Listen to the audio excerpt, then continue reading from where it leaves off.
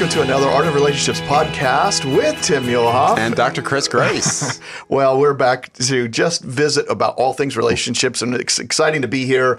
Mostly, Tim, I think it's because there's such a fun opportunity in this area of talking about relationships. We get to cover everything, right? From marriages to couples that are just dating, people that are dealing with things like even singleness and the relationship with God. And that's what this is about, this podcast. So it's really fun to do it with you. That's Looking right. forward to it. Let's try some more questions from listeners that are out there. There are a variety of questions people send in and, related to the podcast. They send them. You could send them to us online at cmr.biola.edu. At events, we oftentimes ask for questions and they fill them out. And so I thought, let's take another opportunity to answer some of them. We have a ton of questions, which is great. Yeah, here's one. Let's start about this one. My boyfriend and I are ready to get married. My mother does not want me to get married until I graduate from college next year. We have been in premarital counseling, and the only hindrance is my mom. What should I do? Wow. Yeah, good question there, huh?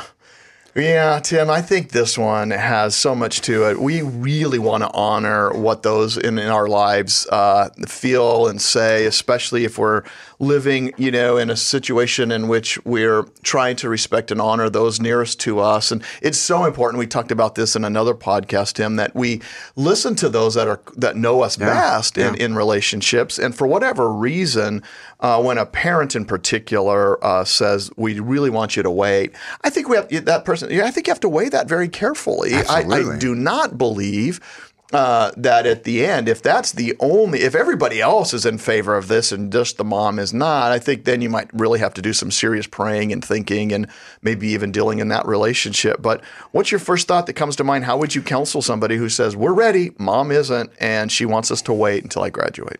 Well, and the question, Chris, how close was this person to graduating? They're saying that's within the next year, I guess, It doesn't really say. She didn't say. Okay.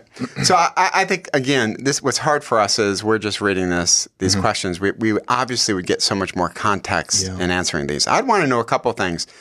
One, if you're within a year of graduating, a semester, I think there's wisdom. When we do premarital counseling, we always ask the couples, why this person, why now? Yeah. And if my son or daughter was within a year of graduating, I think I would say, hey, let's graduate. You have no idea what life is going to throw you a curveball, and you may never get back to it. And we just know a lot economically that people who have college degrees can earn more. And so there's that. If they were within spitting distance, then I think it's wise to heed the mother. But second, I would want to know how controlling the mother is. What's her history on this? Yeah. Because you're going to have to establish those boundaries after marriage. So if this is a woman who, generally speaking, has not been intrusive, and now she really is, I think I'd give weight to that. If she's always putting her nose into it, this might be a place where I put a stake in the ground and say, Mom, we've talked about this. Our friends are in agreement. We're good with this. So those are kind of the factors I might want to take a look at. No, I think that's good, Tim. I really would just simply add a small point to that is similar, and that is really deep down, if your mom, this is kind of unique for her, she's not normally one that would be too controlling, it still could be that it's not a correct approach. Most likely you'd want to find out what's going on at this deeper level. Is she concerned, worried about anything else, and this just happens to be an excuse or a reason that she's pointing to? And so those could be a valuable, important, conversation that you would have and a good conversation starter. And couples have to deal with this all the time, and I don't believe you're going to get, everybody always is on board at the same time, and sometimes a couple just has to make that decision. I do like the fact that they are in premarital counseling, listening to somebody from the outside who's objective, and that could be a great voice in this situation. Yeah, and I would say one general principle you want heading into marriage, you want a vibrant team of people on your side, and in-laws can be a huge heartache, or they can be great advocates. Yeah. So there's even things within our marriage with me and Noreen, there's just some things I gave on. They weren't huge things. You want those people to be on your side as much as humanly possible. So again, where you can give, I'd give. And I like what you said. Let's find out why she cares about this so deeply. And maybe you give a nod to her because you're just showing respect and love for her. Yeah. So obviously each situation is going to be different, but there's just some general principles to keep in mind. I love it. Let's try this question. As a dating couple, Facebook has become an issue because my better half does not want anything about us on his page. is this okay? These new realities, right, of dealing with how we give our relationship status out there in social media and publicly. People simply know and can follow us and know our lives pretty quickly, and that can change, in an instant. So here's the question, I guess, Tim.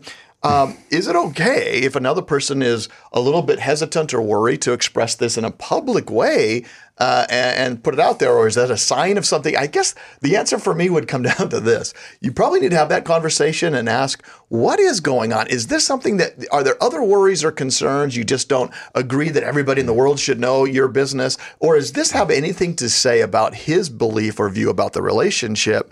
And are you guys seeing it at different levels right now? That could start causing problems.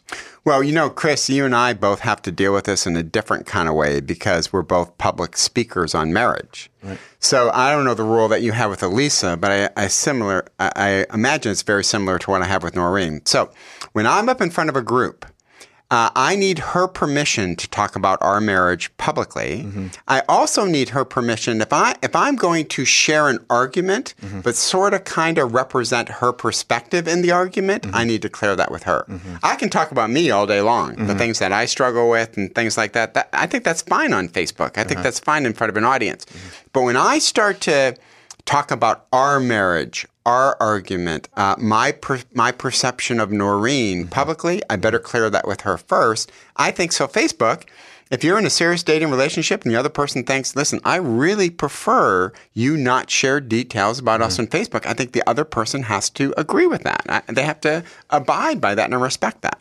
Yeah, I just think people differ in this, in the way they view and way they feel comfortable sharing different details in life. And it's just, we have different perceptions, right? You can have the same event, even agreeing on a picture, right? I mean, a person might post something, I love the way you look in this. You're thinking, I look horrible. Right. Please don't post that. That's right. Or don't say that, even though I've had an accident and have ink on my jeans. Yeah. I mean, there's just things that happen in the course of life. Yeah, there are. And so photoshopping, I would imagine, is one of those things we could eventually do with the picture at the end. But in the long run, I think what you have to do, Tim, is really have a conversation and figure out what are the details, what's going on here, and why would a person be in a different place than you. So, but you could see how that could split couple up. Yeah. I have friends who just love Facebook and they love to narrate their lives via social media. Yeah. Well, that other person better be okay with that. Yeah. To a certain degree. And again, all couples have to establish the rules of the relationship. And I think Facebook kind of forces you to do that. Yep. All right. So you got another question for us? Yeah. And I thought this is kind of an interesting one. Despite being in a healthy relationship, I find myself constantly desiring singleness. How are you interpreting healthy?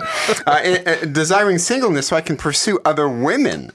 Is that just a guy thing, or is this a bad sign? Well, listen, I think this is where we used to say this thing, Chris, that distance makes the heart either grow fonder or colder. Yeah. I think one of the quick litmus tests of the relationship that you're in is your eyes are wandering all the time. Yeah. And you're always thinking, oh man, I wonder what it'd be like to be in that relationship. Yeah. I wonder what it'd be like I wish I was kind of free to get to know this person in my class. Yeah. That's kind of an interesting diagnostic to say, hey, I don't think this is a healthy relationship. Yeah. Or maybe you're just too young to be in a committed, settled relationship. Because being in a settled, committed relationship means you are, as the Bible would later say, eventually getting in the process of forsaking other people. Mm-hmm. So, hey, when you're single, it's fun. You can get to know whoever you want. And if you're casually dating, there aren't a ton of commitments. But when you're in a serious relationship, that means giving away some of the, my eyes aren't wandering, and I'm not always thinking, boy,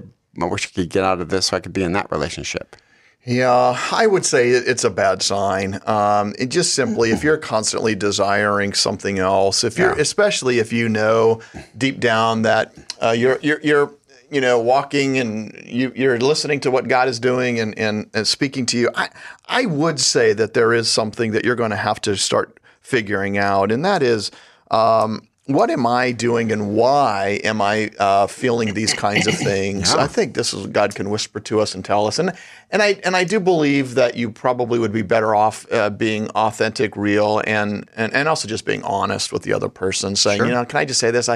I like being friends with you. I like, in this, but frankly, I'm just not ready. I don't, my heart isn't there, and I need some space and some time to figure some things out. So I think being honest and sharing that. And there's nothing wrong with that. I mean, if you're young and you're in college, or, you just joined start working with a company and there's single people everywhere, well, that's fun. There's no reason not to get to know people in an appropriate way. So don't be so quick to settle down. Yeah. When you settle down, by definition, you are giving up some of your options. Yeah. So I would say don't be so quick to rush into this committed relationship. Yeah, and finally, the part of the question too is this just a guy thing or a bad sign? It's a guy and a girl thing. I don't think there's a gender difference in this. I think God leads us directly and differently in what we desire. Meaning, it could be anybody, and I don't necessarily think it's just a guy thing, right? Well, the only thing I would add to that caveat would be I do think there is this gendered male narrative that's out there. It's kind of like being a player kind of a thing. It's attractive to a lot of guys, right? And a lot of movies we could look at, man, just they love the guy who's the player and moves around in and out of relationships. So we have to be very careful not to idealize that gender narrative when it comes to hyper masculinity. I think it can get people in trouble fairly quickly. Yeah. Hey, I have another one. Okay, do you have one? Yeah, no, go ahead. Here we go. How do you receive criticism in a productive way without becoming defensive or taking it personally? I'm going to let Chris take this. Boy, that's hard. Yeah. That's tough. Yeah. Right? No. Yeah, Tim, you don't do this very well oftentimes, I've noticed. And so what I'm wondering is, why is this such an issue for you when all I'm doing is commenting on the fact that your modeling career never did take off and you're probably but it could have. It could have. Yeah, hand modeling. No, okay. So here's what we need to do. I was committed to an alien at the time and she just wasn't.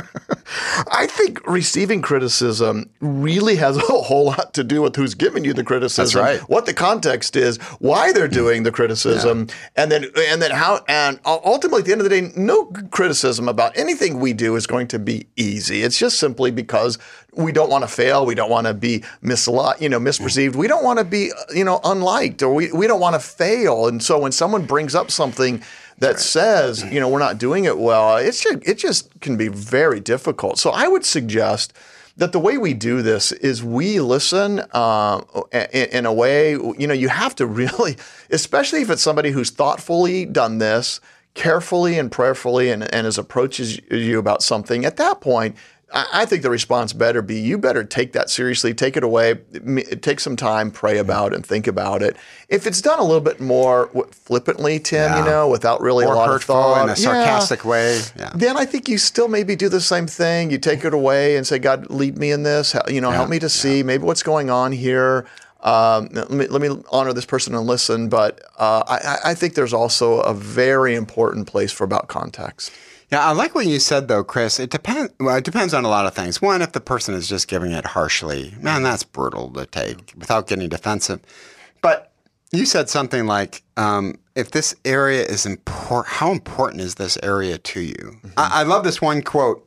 It's by a man named Lord Byron. He said, all is to be feared when all is to be lost. Yeah. So if I go into that job 360 review, if I really ask students in my class to honestly evaluate my classroom, if all is to be lost, if I get a bad review, then I'm never going to receive criticism. So if my self-image hangs on the fact that I've got to get great course evaluations or that promotion, I have to have that promotion.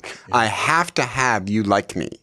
Then any type of criticism is just going to be devastating. So we've mentioned this before in podcasts. That idea of self-image, self-concept is really important, is that we need to be somewhat confident in who we are, regardless of whether you win the game or not, regardless of you get that promotion, regardless of those different kind of things. Now, that's hard. But if everything's on the line, then I'm never going to be able to receive criticism. So we have to be confident individuals rooted in what God has done for us. And it's a test of your character. Everybody can receive praise. Love that. When you receive that person who thinks you could have done it better, I think that's also a gut check to see, am I open to people? Am I proud when it comes to this issue? That's interesting. Yeah, no, that's good. Let's try another question. Sure. Slightly different. It's in the area, though. How do you know, other than hearing from God, that you are ready to be married? How do you know, other than hearing from God, that you're ready to be married? And, Tim, what do you think? There's a variety of things that need to be in place in your life, right? I mean, there's just some maturity. We'll never get to that point where we're going to be, we've achieved a certain level, of satisfaction and walk with the Lord and lack of sinfulness. We're never going to be perfect. And so there are going to just simply be times in which we accept, okay, this is who I am, but maybe it's this. Maybe you're ready when you are able to say, Lord, I am so content in you, in my relationship with you, in where you have me. I'm working on it, but that contentment comes from I seek my, who I am, my status, my identity in the Lord, and you're working on a lot of things with me, but there's nothing significant, major, or that is extremely detrimental to my interacting with other people. I think it's a tough question because you're doing some self-assessment. How are you before God? Are you feeling like you're ready, prepared? No, I think that's good. And you are content with Him? Yes, and that self-assessment, though, is going to break down, I think, in two ways. One, I think there's some philosophical self-assessment. What you just described is perfect.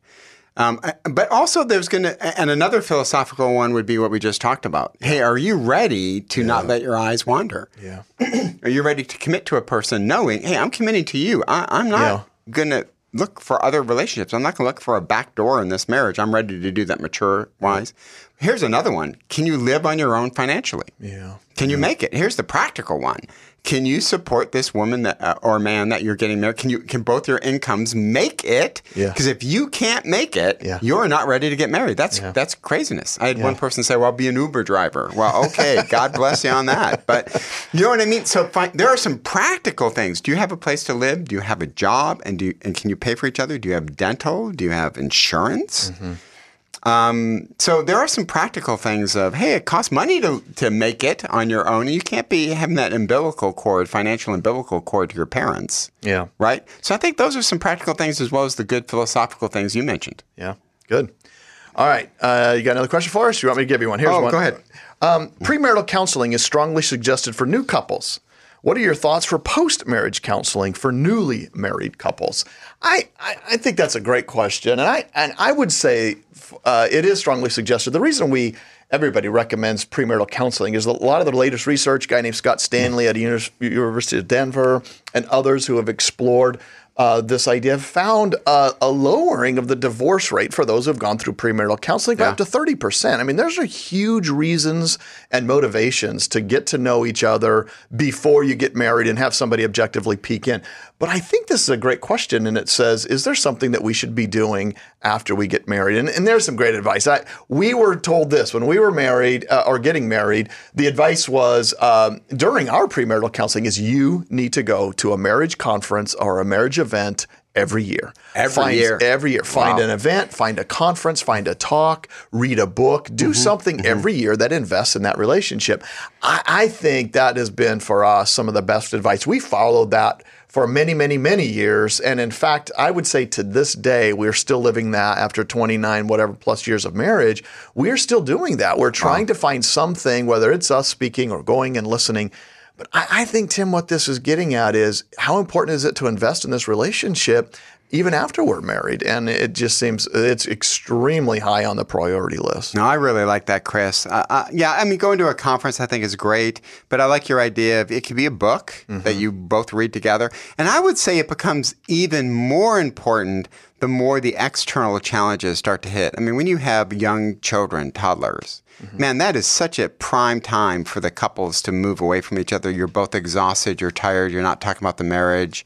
I'm amazed, Chris, how many marriage conferences, either it's our conference with the Center for Marriage Going Deeper or speaking at Family Life conferences, couples will come up and they'll say, this is the first time in 10 years we've been away from the kids. Oh, yeah, that's messed up. That's going to get to you after a while. Yep. So right. I would want to do something. I like your idea of a one-day getaway, a marriage retreat, a marriage conference, reading a book. They also have great DVD series, The Art of Marriage, books on audio, just something so you're getting input, I think is Good. No, I think that's right. And I think for those couples that are dealing with this, I think that engagement time, and if you're getting that kind of advice, keep investing in it. It keeps the relationship fresh and exciting and interesting.